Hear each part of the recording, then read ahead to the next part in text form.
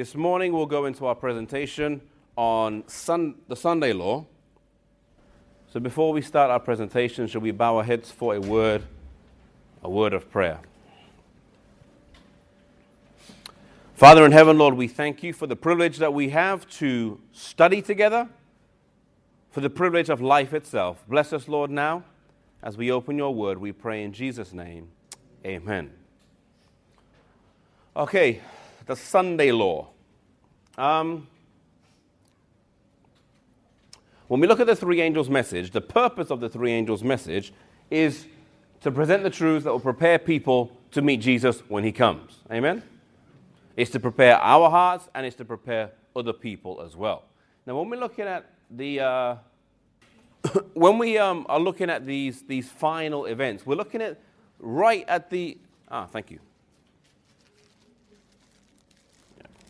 We're looking at the events right at the very close of history. Now, in Revelation 12, verse 17, if you're there in your Bible or just read here on the screen, it says these words. It says, "And the dragon," who's the dragon? How do you know it's Satan?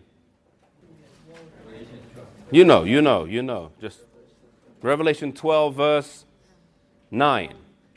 Revelation 12, verse 9, right there in the same chapter. So the dragon is Satan. Now the dragon is angry with the woman, and the woman represents the church. Jeremiah 6, verse 2. "And went to make war with the remnant of her seed." And here's the characteristics: which keep the commandments of God and have the what? Testimony of Jesus. So the dragon, Satan, is angry with the church, and he goes to make what? He goes to make war. Now notice, the experience of God's church is an experience of war. They will have war with the dragon. Now, how many of you feel like the dragon is making war with you today? Anyone? How many think the dragon is making war with the church today? Yes? No? Yeah, I think so. But I think the dragon would like to make even more war with the church. Amen? Like, in World War II, they had this phase of World War II, at least in Europe, when the English and the Germans were fighting, called the Phony War. You've heard of the Phony War, anyone? So war was declared in 1939, and there was this spate of war. And then for several months, nothing really happened. They call it the Phony War. Before then, it kind of kicked off about 4, 5, 6 months later. In some ways, the war that I think we experience today, in some ways, for some of us, is almost like the Phony War, and it's not really kicked in yet. What Satan wants to do is not exactly what he is able to do because God withholds him. But the Bible says he wants to make war with the church. Now, I believe the Sunday law is going to be the final expression, peak of his war with the church. Okay? Notice here, Great Controversy, page 592. It says this: "The dignitaries of church and state will unite to bribe, persuade, or compel all classes to honor the what? Sunday. The lack of divine authority will be supplied by oppressive enactments. Political corruption is destroying love for justice and regard for truth. And even in free America, rulers and legislators, in order to secure public favor, will yield to the popular demand for a law enforcing Sunday observance. Liberty of conscience, which has cost so great a sacrifice, will no longer be respected. In the soon coming conflict, we shall see exemplified by the prophet's words, the dragon was wroth with the woman and went to make war with the remnant of her seed, which keep the commandments of God and have the testimony of Jesus." Liberty of conscience, which used to be so respected, is no longer respected. In the world in which we live today, our freedoms are fast disappearing, and we're trading our freedoms for something that is called security. I'll let you read all my emails, just keep me secure. I'll let you listen to all my phone calls, but just keep me secure. That's what we trade as a society with the government or whoever. Keep us secure and do whatever you want. And it's like a trade that we do. I mean, you know that all your emails probably get read, right? Maybe not literally read by someone, but they're scanned by some machine, looking for keywords or whatever. In England, we know every phone call is monitored. Has been for years. There's this big place in the north of England, monitors every mobile phone, every call. Long time it's been doing that. And they just listen for keywords. And if they hear a keyword said, then they zoom in on the conversation. Been doing it for a long time. Be under no illusion that we are a free society. But if we're living a right life with God, we don't really care if they listen to me or not. Amen? No, I don't care if the government reads my email. They're going to find out about what a boring life I live, you know? So, some people get all worked up about that. If you're living a righteous life, it really shouldn't bother you. Amen? You know, when you are living a righteous life, you don't mind. Anyway, example enough. The Sunday law, I believe, is the opening of the war. Now notice, excuse me, this will come as a demand from the people. The real war of Revelation 12:17 centers around the issues when the national Sunday law is enforced. So it says it will come as a demand from the people. We'll see that in Revelation 13 in just a moment. Notice here. In order to secure popularity and patronage, as we read earlier, legislators will yield to the demand for a Sunday law. So the way it happens is that the legislators, they may want it, they may not want it, but they do it because the people under them want it. And in order to stay in power, they give the people what they want. That's kind of what we call, in some ways, politics today. When you see your politicians, it's almost like politicians today, their policies are according to the opinion polls. You understand? So society is polled, what do you think on this issue? And judging by what society wants, the government leaders then make a policy in line with that. And if they notice that public opinion is shifting this way, then they shift this way. Because the main thing for them, I want to stay in power. And if the people are moving this way, I will move this way. It is rare today to have an upright politician that will say, no, I stand by this. I don't mind if society goes there. I will stand here. Even if it costs me my seat in the election, I will move. I mean, today we see politicians from political parties. You know, in England we have, summary, we have the right-wing party. You understand the terminology, right-wing? No? How would I explain? No, right-wing, left-wing, yes. Right-wing, left-wing. We have like extremely Democrat, Republican, yes. Capitalist, communists. That's the extreme. So you've got a party on this side, the left side, leaning more towards socialism. They've been out of power for 15 years. How do they get back in? Being true to their core? No, what do? They start moving this way, adapting all the policies of this side, but still being this name, and then they get back in power. Not true to who they are, they just want to get back around. We see this all the time in politics taking place. Unfortunately, we sometimes see it in the church politics as well. But we see it all the time in politics. Now, here at the end of time, it's nothing new. The leaders, in order to stay in power, give the people what they want. And the people say, we want a Sunday law. On this battlefield comes the last great conflict of controversy between truth and error. And we are not left in doubt as to the issue. Notice here, now as in the days of Mordecai, the Lord will vindicate his truth and his people by the decree enforcing the institution of the papacy in violation of the law of God. Our nation will disconnect herself fully from righteousness. Ellen White's here talking of America, and she says it will disconnect itself fully from God when it makes a law enacting religious worship. You know, the Bible says, turn to Revelation 13. Revelation 13, the Bible describes America as the second beast. There's two beasts in Revelation 13. America is the second beast, there in verse 11, and it says, I beheld another beast coming up from the earth, or out of the earth, and he had two horns like a lamb. Now, when it says two horns like a lamb, it means that this beast, and the beast represents a kingdom, this beast or this kingdom is lamb-like, meaning it's like Jesus Christ. How do we know that? John 1 verse 29, behold the Lamb of God who takes away the sins of the world. You know, the word lamb comes up 26 times in the book of Revelation. 25 of those times, it is directly speaking about Jesus Christ. This is the 26th time it comes up, not directly speaking about Jesus Christ, but I believe based on the pattern of John in Revelation, we can assume it is talking about Jesus. So there's something about this nation that would be like Jesus. Something about this nation would be like Jesus.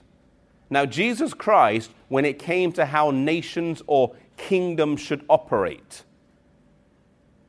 what words did Jesus have to say on nations and governments? He said that, yeah.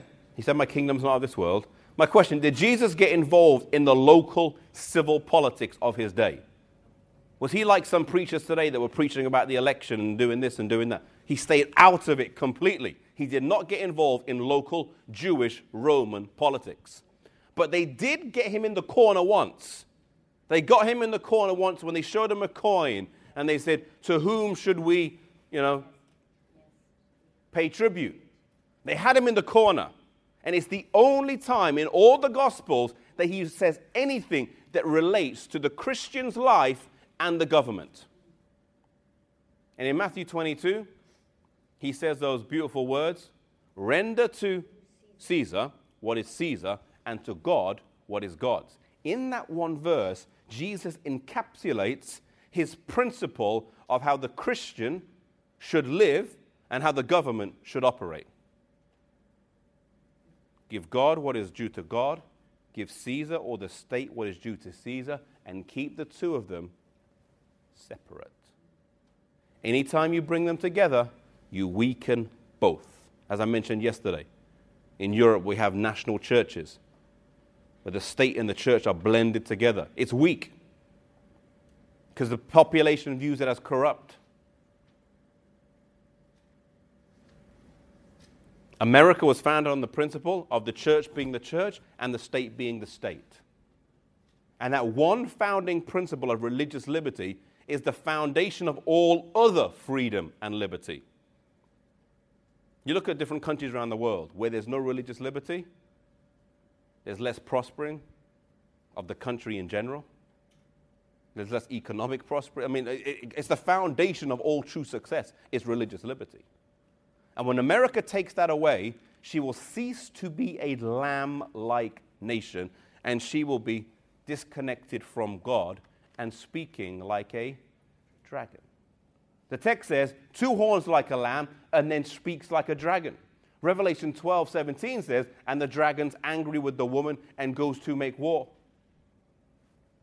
Notice here, when Protestantism shall stretch her hand across the gulf to grasp the hand of the Roman power, when she shall reach across the abyss to clasp hands with spiritualism, when under the influence of this threefold union, our country will repudiate every principle of its constitution as a Republican, Protestant, and Republican government, and will make provision for the propaganda of papal falsehoods and delusions, then we may know that the time has come for the marvelous working of Satan and that the end is near. She says, when America stretches its hand, Protestantism stretches its hand across the gulf to reach the hand of Catholicism. Now, I don't have all the latest, up-to-date, exact news reports as to what's happening, other than to say that in this day and age we're living, that gap is getting smaller and smaller and smaller and smaller. Protestantism is reaching across. I'm sure you may have heard of the Bishop Tony Palmer and what he did recently. Maybe, maybe not. Together with the Yeah. South African bishop living in England, was instrumental in bringing religious leaders together. Just recently, I think it was 2 weeks ago, Rick Warren, leader of one of the biggest Protestant churches in America, says, let's get together with the Pope. You know, you watch the news, it's happening so frequently now, it's almost not making the news anymore. It's that frequent. But it's happening, they're coming together. Notice here, as the approach of the Roman armies was a sign to the disciples of the impending destruction of Jerusalem, so may this apostasy be a sign to us that the limit of God's forbearance is reached, that the measure of our nation's iniquity is full, and the angel of mercy is about to take her flight, never to return. Solemn words. The angel of mercy is about to take her flight. What apostasy is this talking about? The apostasy of the reaching together of Protestantism and Catholicism. When that happens, she says the angel of mercy is about to leave, never more to return. Now, brings up an important point that we need to look at. You know, when we talk about the Sunday law, you may have heard people talk about the close of probation as well, right? When probation closes, judgment over, done. Now, when does probation close? Differently for everyone in the sense of Yes, differently for everyone, but it has to close eventually at one time.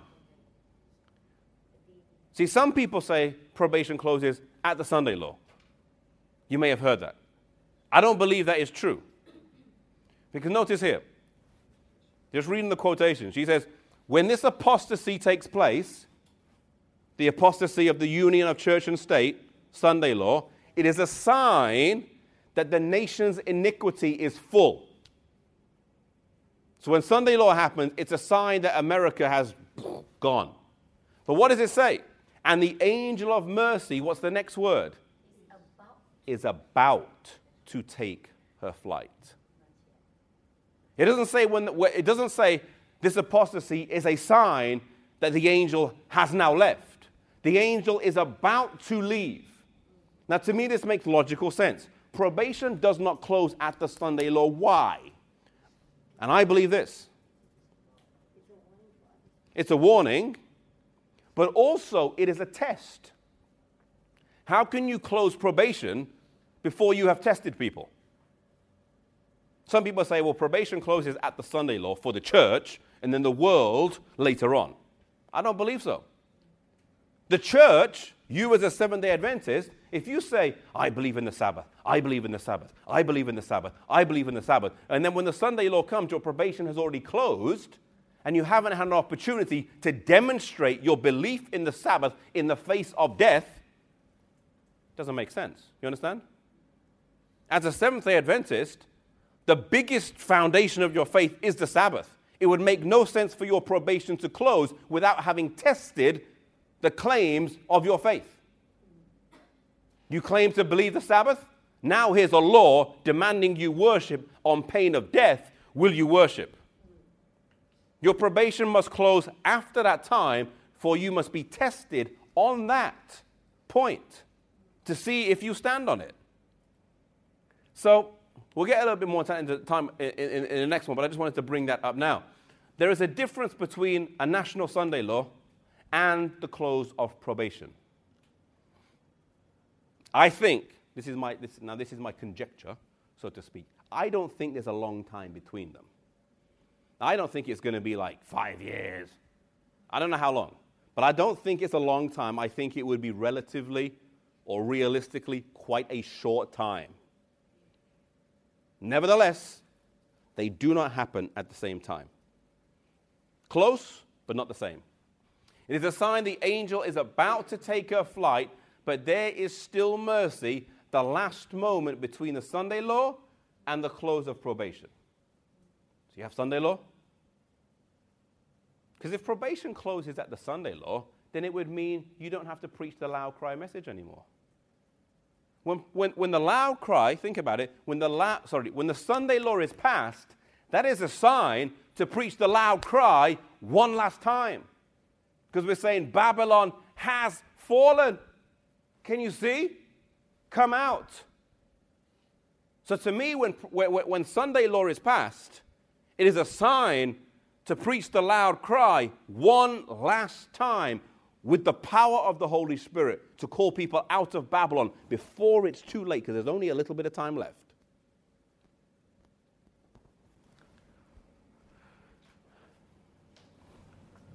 The USA, we are told, will form a threefold union with two entities, the papacy and spiritualism. Now, how do we prove from the Bible the threefold union? The three unclean spirits like frogs. Let's go there. Revelation 16 and verse, excuse me, Revelation 16 and verse 13. Revelation 16, verse 13 and 14, 15. I just want to show very quickly how we can prove the three unclean spirits are the dragon, which are Revelation 16, verse 13. What entities do we have? The first one is the second one is and the third one is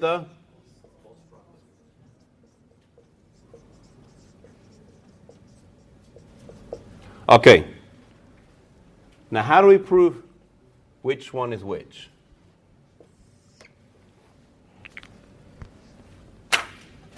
I've got different colors. So which one would you say, which one is the beast? Sorry?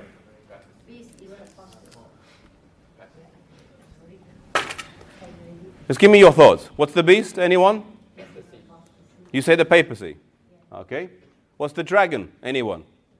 Spiritualism. You say spiritualism? What's the false prophet? Apostate. Okay. Let's start with the dragon. If you say the dragon is spiritualism, let's put it up here. The dragon is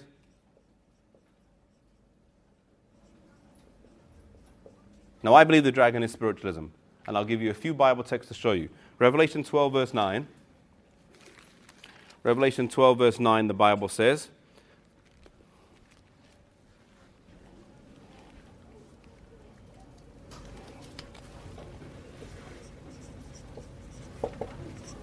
Revelation 12, verse 9, it says, the dragon was cast out of heaven, called the devil, and what? Satan. But it also calls him the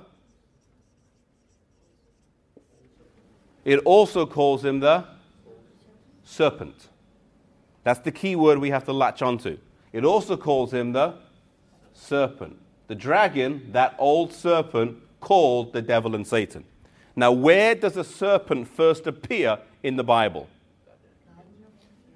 Genesis chapter 3. What does the serpent say in Genesis chapter 3 and verse 3? The Bible says, and the fruit of the garden, the fruit of the tree in the midst of the garden, God has said, you shall not eat it. And the serpent said to the woman, you shall not what? Surely die. You shall not surely die. Now,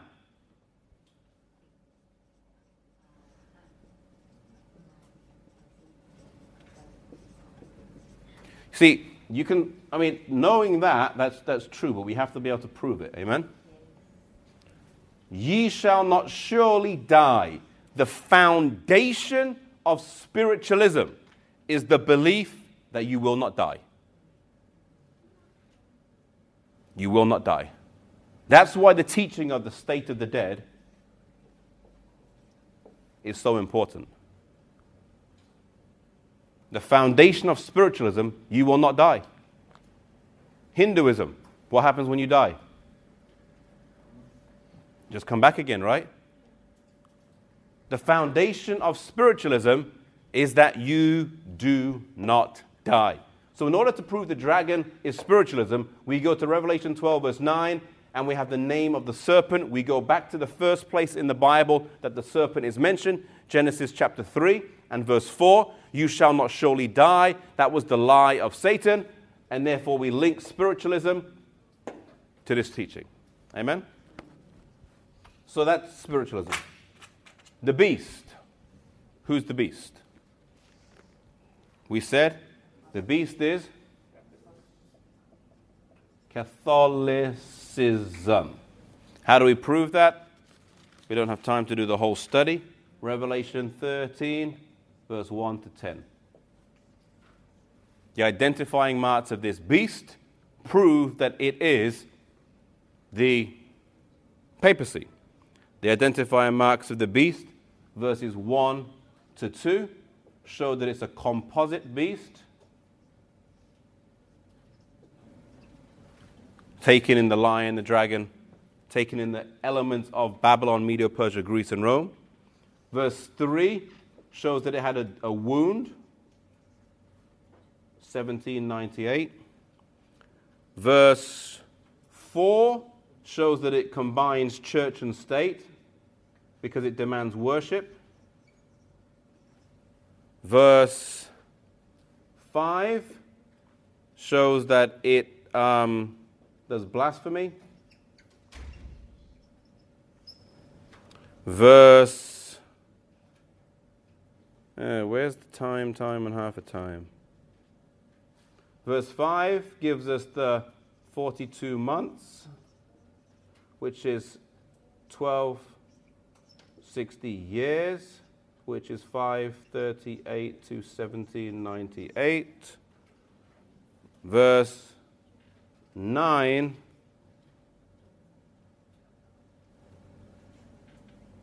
and 10 give us the captivity at the end.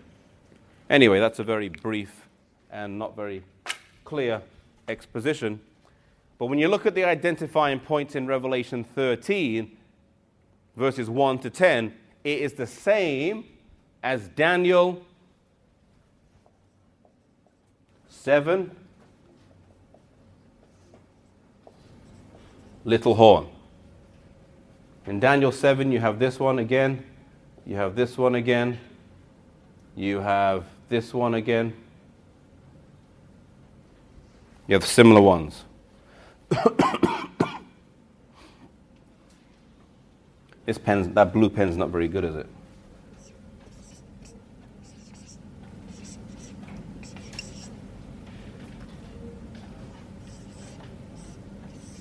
Okay.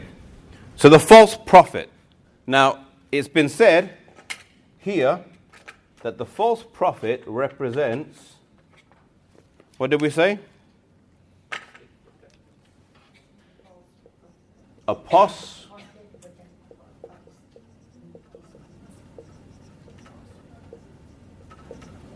Sorry for my bad handwriting. I tell people I have handwriting like a doctor. Apostate Protestantism. The false prophet, apostate Protestantism. Now, when you study the book of Revelation, you have to look in the Bible for other times that the phrase is mentioned.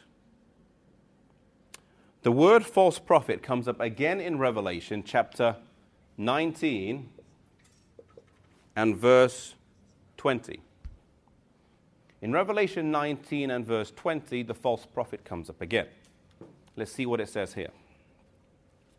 Revelation 19 verse 20, the Bible says, "And the beast was taken, and with him the what? The false prophet that did what?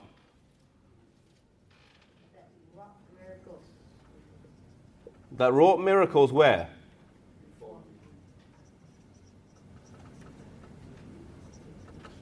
So the false prophet does miracles in front of who? The beast. Turn to Revelation 13 and verse 13 and 14.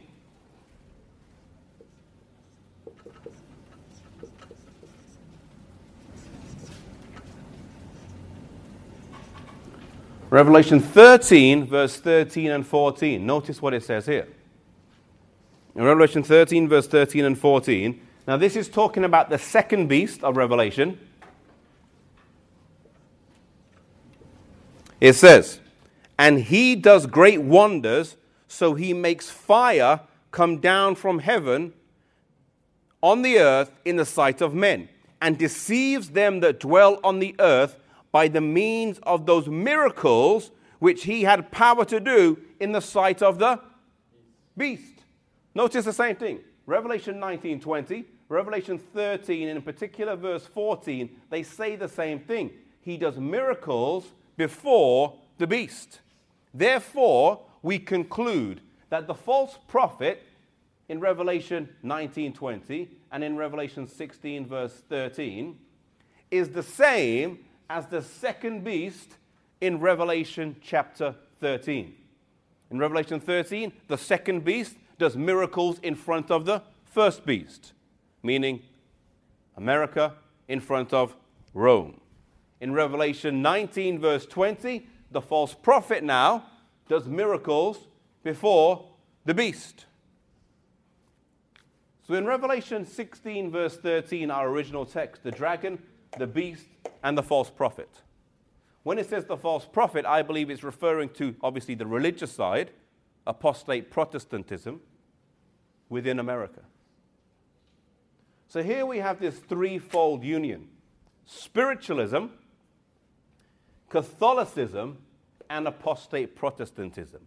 Between those three categories, you pretty much have the whole world covered.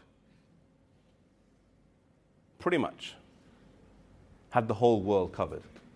Now, any questions on that? No? Okay. Just wondering, for the sake of some of them here, that you have any examples that, events that are taking place that really are, are there events that are taking place that are, letting us know that this is okay. coming to that. We'll get to some. We'll get to some, yeah. So, if the cup of nations, USA's iniquity, is full, why does probation not close at the National Sunday Law? We covered this a little bit. Notice, Sodom was not destroyed until Lot left it. Amen? He left before they destroyed.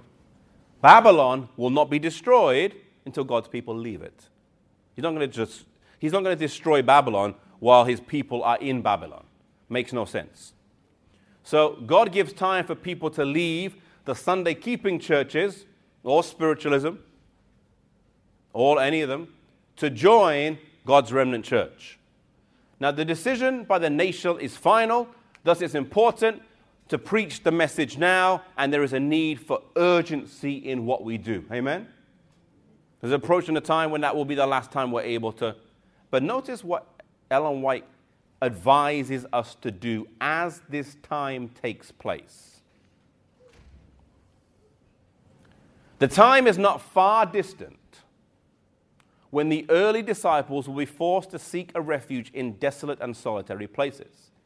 As the siege of Jerusalem by the Roman armies was a sign for the flight of the Judean Christians, so the assumption of power on the part of our nation in the decree enforcing papal Sabbath will be a warning to us. It will then be time to leave the large cities, preparing to leave the smaller ones for retired places. So she says, when the Sunday law passes, that's a sign to leave the cities. Amen? It might be good to leave them now, but obviously I understand, not everyone can. I don't believe we should leave the cities and go live in the middle of nowhere. But if you find yourself living in a city when the Sunday law passes, take note, that's your signal, leave. Because when the Spirit of God is withdrawn from man and you're in an area where there's so many people in such a small space, let me tell you, no human law will be able to restrain them. I think Singapore is a very small country, right? And they've got, 5 million people crammed in that little small space? The unique thing about Singapore, I've only been to the airport, very nice airport. The unique thing about Singapore is that there's very low crime. But let me tell you, I believe in the final days when time, whatever, no law will restrain people when you're living on top of them, below them, around them. These big cities, New York, London, where people are just crammed in, will not be a pretty place to be when the Spirit of God is withdrawn from mankind. So when the Sunday law passes, we know definitively, she tells us, that's the sign to leave the large cities. Okay? Leave the large cities, and then leave the smaller ones, and then retire home among the countries. The Sunday law is a sign to leave the cities. Okay? She goes on to say, get out the large cities as fast as possible. Now, the Sunday law is a sign that the apostasy is complete, the close of probation is very near. Now, we notice here, we covered this briefly, but let's just go through these questions. Revelation 13, verse 11 to 17. Who is the lamb-like beast? We believe this refers to the United States of America. Now, what does it mean to be like a lamb? It means to be like Jesus. And in the context of a government, it means to have separation of church and state. Who is the first beast? The first beast is the papacy. What will the second beast cause the world to do?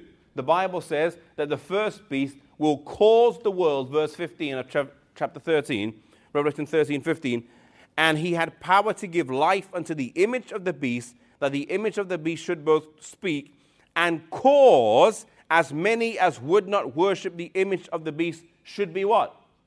Should be killed. So the second beast has the power to force people to worship the first beast. He has the power to do that, whether we like it or not. And most of us don't like it. America's a pretty powerful country, amen? Powerful economically. Now, America is not the most wealthy country in the world, but Americans were quite smart in that they tied most of the world's, it seems like, I'm not an accountant or a businessman or anything like that, but it seems like most economies in the world are tied to the American economy. For example, my mother's from Iceland. How many of you know what Iceland is? Maybe. You can take a pretty good guess. It's far north. You know?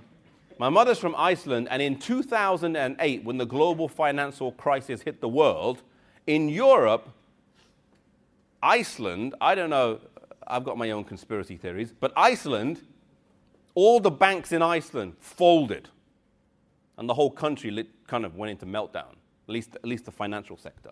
Everything else was okay, but the financial sector, like they closed 3 of the national banks. Done, closed. Now, you didn't really hear about it because it was a little country. So if the banks in Iceland fold, it doesn't affect us in England, and it certainly doesn't affect you guys here in Malaysia. Small little country. Now, if the English economy goes down, you might feel it here a little bit. Quite a lot, maybe. If the American economy goes down, we all feel it. We will all feel it. It will ricochet around the world. It's tied in. It's tied in. I believe America has the power to cause the world to worship the first beast. Now, we see snippets of it. You know, when you think about history, though, in World War I, who fought who in World War I?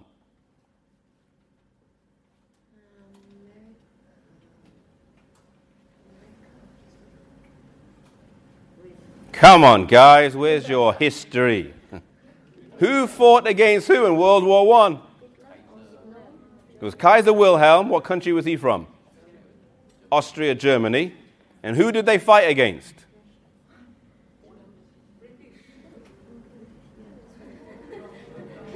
That's right. Well, they invaded Poland and so on. But it was the Allies, the British, and the Commonwealth fighting against the Germans and their little union. World War II. Who was fighting against who? United. America and Germany. Wrong. No, you're partly right. You're partly right. You're partly right. It's a very good guess because America were very involved in the war. But in 1939, who was the war between? No, not Japan yet. What happened was this. In 1939, Hitler, France was in it. In 1939, Hitler's invading Europe, different countries, Czechoslovakia, Poland. He's invaded, not Russia yet. That was in 1941, I think. So he's invading different countries. It was the English government, because the English felt they were pretty big. You know, the sun never sets on the British Empire and all of that rubbish. You know, they felt we're strong, we're Britain, we rule the world. And the British had this arrogance that if Hitler did that, if we tell you don't do that, otherwise we'll come and get you, that he might listen. So it was the English Prime Minister that said, Adolf Hitler, if you invade Czech Republic and Poland, that's the final straw. We'll come and get you. The Americans, they didn't care. They were over there, you know, land of the free, home of the brave, enjoying themselves. But England, to use the terminology of a school playground, England picked the fight with Germany. They said, if you do that, we'll come get you. It was the English that said that. Now, they picked the fight, but they didn't have the muscle to finish it. So England picked the fight, and they fight the Germans, and, you know, they're fighting, at least in Europe. It wasn't until 1942, well, 41 really, but really 42, that the Americans then joined because the Japanese bombed Pearl Harbor. And then the Americans were part of the Allies, and, you know, the war progressed to a conclusion. But initially, my point is, England picked the fight. They said, if you dare invade Czechoslovakia, we'll come and get you. And Hitler's like, who cares? I'll go invade it anyway. Now, notice the shift. In 2003, Saddam Hussein. Who picked the fight with Saddam Hussein to use the playground?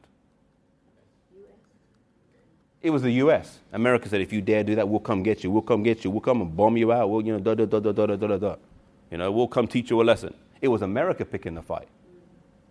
And now, when anything happens in the world, America is the nation, first of all. What does Barack Obama say? What would you comment on the matter? You know, we want the opinion of America, and what America decides, you know, it's important. You know, it's terrible. It's a terrible thing that happened with the, yesterday, the plane crash. Well, we don't know if it's a plane crash. The plane disappeared. Yes. But I'm assuming it's crashed. Third. You know what? On Thursday, I was flying on an Air Asia flight with my wife, the exact same stretch of sea. I was like, whoa. Not the same cities, but the exact same stretch of sea. Like, whoa. Exact same area. Anyway, but it's interesting. I was reading the article on the BBC. Now, I'm not saying, my point is, why is the BBC on an article on Air Asia from Surabaya to Singapore telling me what Barack Obama says about it? Do you understand where I'm coming from? Like, why is that important? But there was a whole paragraph on what Barack Obama said about this event. The reason being because on significant world events, what does the American president say? What's their opinion? They are kind of like the world leader in many ways. When it comes to militarily speaking, if there's a war taking place, America has a discussion in America about a war taking place between two rebel forces in another country. Like, why is it your business? That's kind of how a lot of people feel. Why is it your business to mess with whatever over here?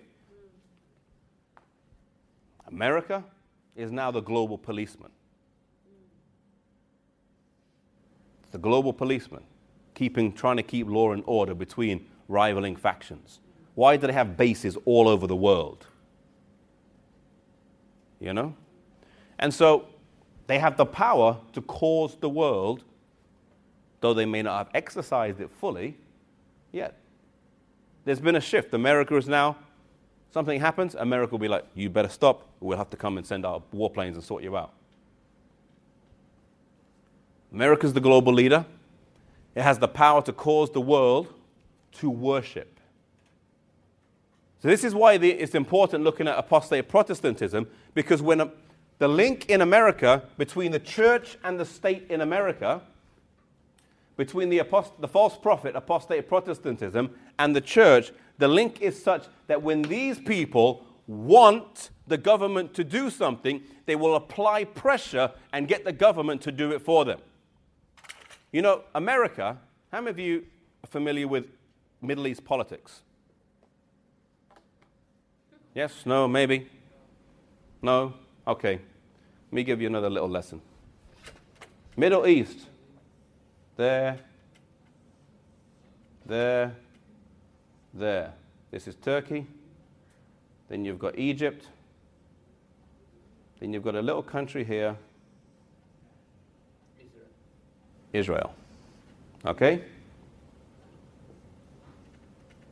Islam surrounds it. And you have a little country here called Israel. It's almost humanly impossible how they survive in a region where every nation surrounding them refuses to recognize even their existence. Israel survives, you know, of all the countries that the USA gives their money to. USA. All their foreign money, where does it go to? Africa? Pakistan? Starving people, whoever? No. The highest amount of American dollars in foreign money goes here. Goes there. To Israel. Why? Why did the Americans send foreign money to Israel? You could say, oh, the Jews are powerful in America, and you could give this reason. No. The reason why the Americans send their foreign money to Israel is because of apostate Protestantism. There is a belief within Protestantism, apostate Protestantism, that prior to Jesus' return, you may have heard of the secret rapture, prior to Jesus' return, Israel has to be reinstituted as a nation, the temple has to be rebuilt, sacrifices have to happen there, and all these false views on prophecy are the foundation driving a lot of American foreign policy. It's therefore vitally important to maintain Israel as a nation because it plays a role in Bible prophecy. I mean, that's just kind of an abstract way of showing how false biblical views, in many ways, have driven or lie as one of the factors behind certain things. Apostate Protestantism in America will be powerful in the end in driving the policy of the nation. And when the people demand for a law, they will get it. I mean, you know, when you watch the American election these days, it's just an election of two people trying to, you know, figure out how they can get the most votes and be like what the people want them to be. There's really no ethics really left in it anymore. So this threefold union of Protestantism, Rome, and spiritualism will combine together. Now, what links Protestantism with spiritualism? It's the immortality of the soul. These two, false prophet and the dragon, are linked by spiritualism. They're linked by the belief that when the dead die, they don't really die. When the dead die, they don't surely die. That's what links these two. What links Protestantism with Catholicism? What links these two? Sunday sacredness. So between these, you have spiritualism. Between these, you have Sunday sacredness. Now, the bond of union is in this falsehood, and these two errors are key. That's why it's so important for us to understand the Sabbath, to understand the state of the dead. They're the two founding pillars that Satan will use in the end to deceive many, many people. Some people will not be convinced. Some people will not be convinced by anyone telling them that the Sabbath is not on Saturday. But they will be convinced when their dead grandmother comes back to talk to them. You know, one thing I've learned doing evangelism, and that is this. That when people have an experience, I can tell you the dead know nothing. And you're like, yeah, that's cool. I understand that. Fine. I believe it. No problem.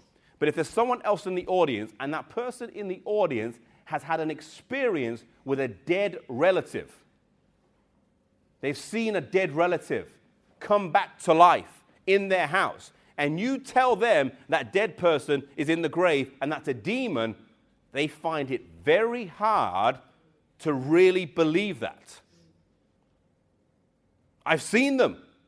Real. Not like a spirit floating. I saw the body in my house. I talked to them face to face. They were real. You can't tell me they're dead.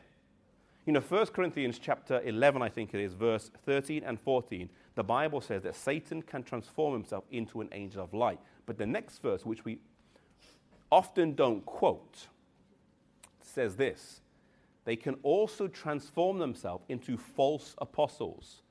Can you imagine what it will be like in the last days when you have to preach the message and the apostle John and the prophet Daniel come back from the dead and tell the world that what you're preaching is wrong? Can you see how arrogant and how... it's one thing to stand in front of the world, but if you have to stand and refute what John said in Revelation and tell John, as people think he's John, he's not obviously John, and tell what people think is John is wrong, they'll be like, who do you think you are? That's the Apostle John. He's come back from the dead to talk to us. Many people will be deceived by a false view of spiritualism when they see the apostles come back. Can you imagine the Christian church? The Apostle John comes back to give a Revelation seminar. Whoa. People want to go listen to the Apostle John do a Revelation seminar. Paul comes back. Daniel comes back. Moses comes back from the dead, they think, and starts preaching and telling people that we are wrong and everyone else is right. It will be very hard then, and there will be many Adventists who will not bend on the point of belief of Sabbath Sunday, who may be changed by that.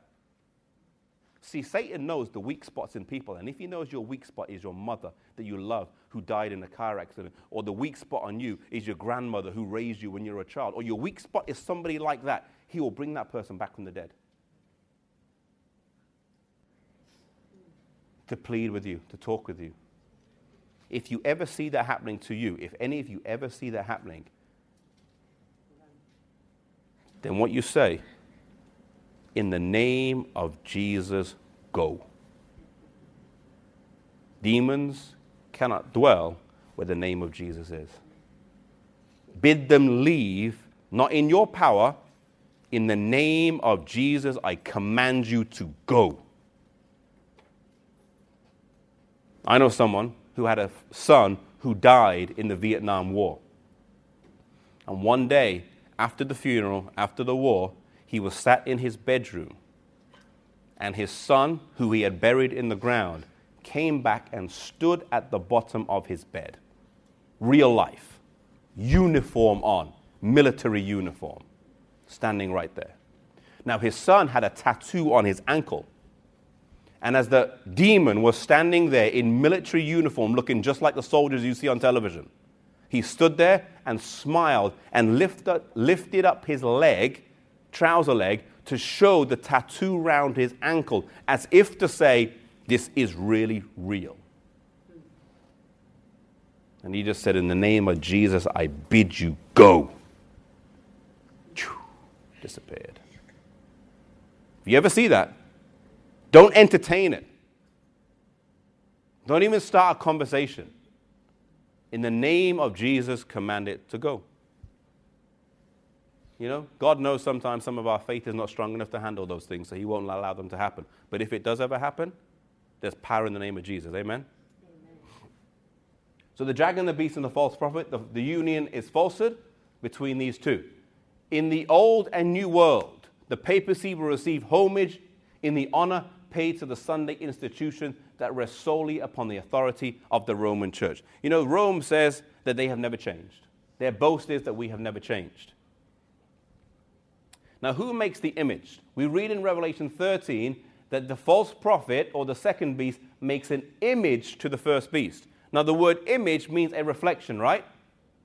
The word image means a reflection. When you stand up in the morning and look in the mirror, as some of you do for 1 minute or An hour? I don't know.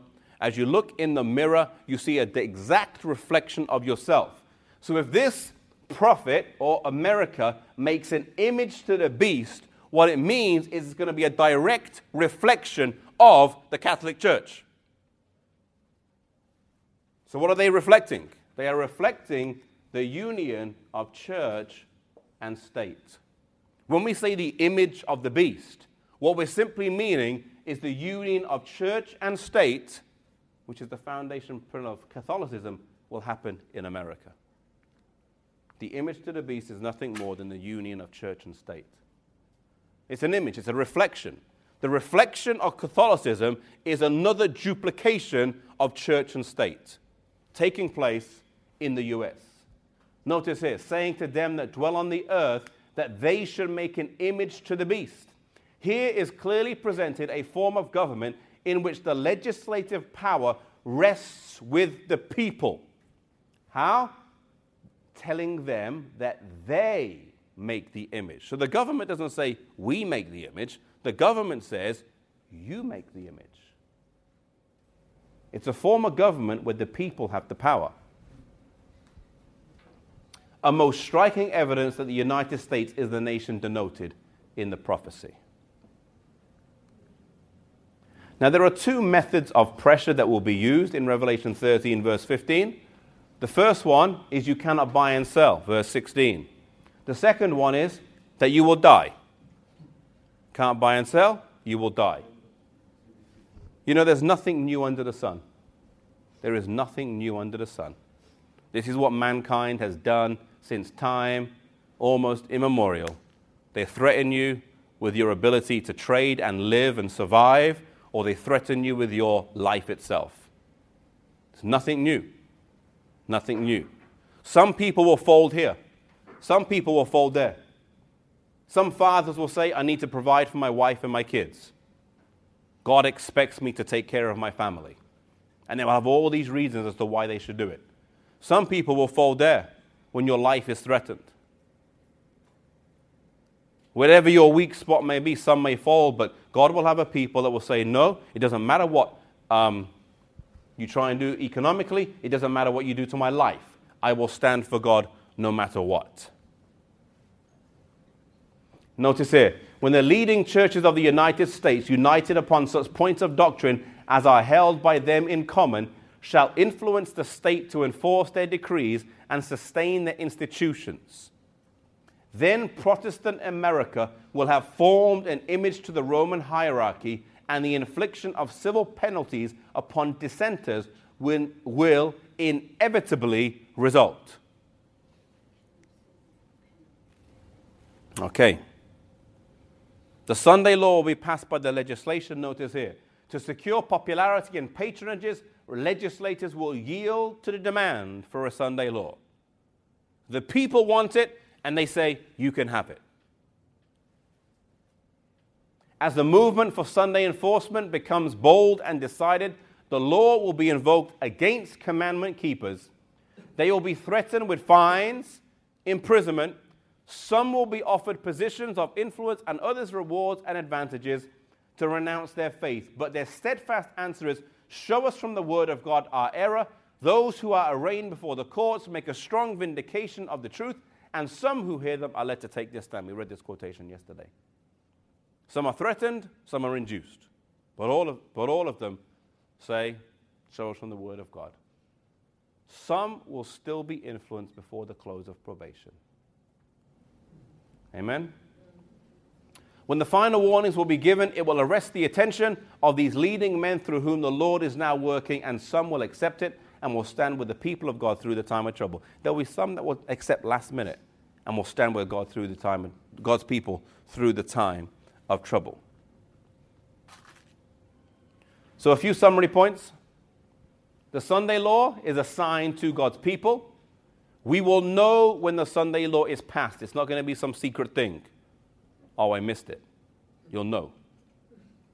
Okay? No need to guess. It's the sign of America's apostasy, which is kind of like the same thing as saying that they have united church and state. It's a sign to leave the cities. It brings in the mark of the beast, for the mark of the beast is the Sunday law, Sunday keeping legislated by law. And it brings in, obviously, the setting up of the image of the beast. Brings in all these things.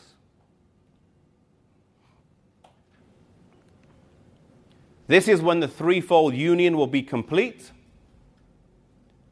and they will pass the Sunday law, as we've seen, due to popular demand.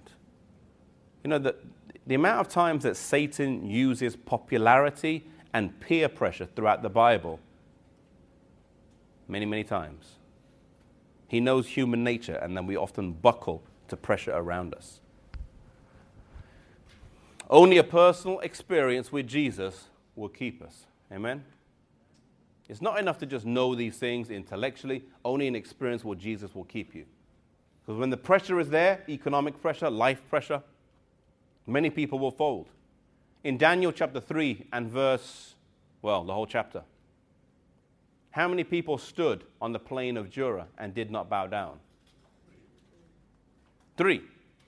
Their Babylonian names were Shadrach, Meshach, and Abednego. How many Jews were in Babylon?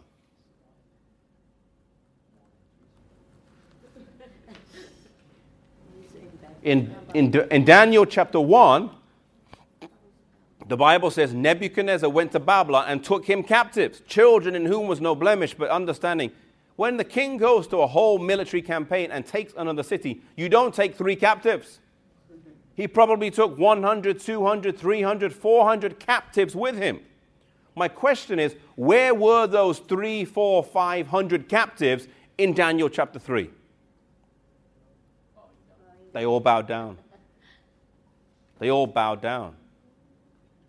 Daniel 3 is not so much a story of the 3 boys standing in the face of Babylonian pressure. It's the 3 boys standing in the face of peer pressure from their church friends who all bowed down. We often don't look at that angle. All the church boys bowed, and only 3 of them stood. Only 3 of them stood. They had a personal experience with Jesus that kept them strong in that time. Sunday law is coming. It's important for us to know about it, but it's important for us to develop a relationship with Jesus that will enable us to stand today in the little things, that we can stand then in the big things. Should we bow our heads as we close with a word of prayer? Father in heaven, Lord, we thank you for your word to us. We thank you for your goodness to us. And we thank you, Lord, for the prophecies that we can see of events that will take place in the future between the dragon, the beast, and the false prophet. Lord, keep us faithful to you. Lord, give us an understanding, a deeper understanding. If we need to study these things again, Lord, give us the impetus to find the time to look into your word and truly grasp these things for ourselves personally. But more important, Lord, may our experience with you be one that can last us through such times. This we pray in Jesus' name. Amen. This media was brought to you by Audioverse, a website dedicated to spreading God's Word through free sermon audio and much more. If you would like to know more about Audioverse, or if you would like to listen to more sermons, please visit www.audioverse.org.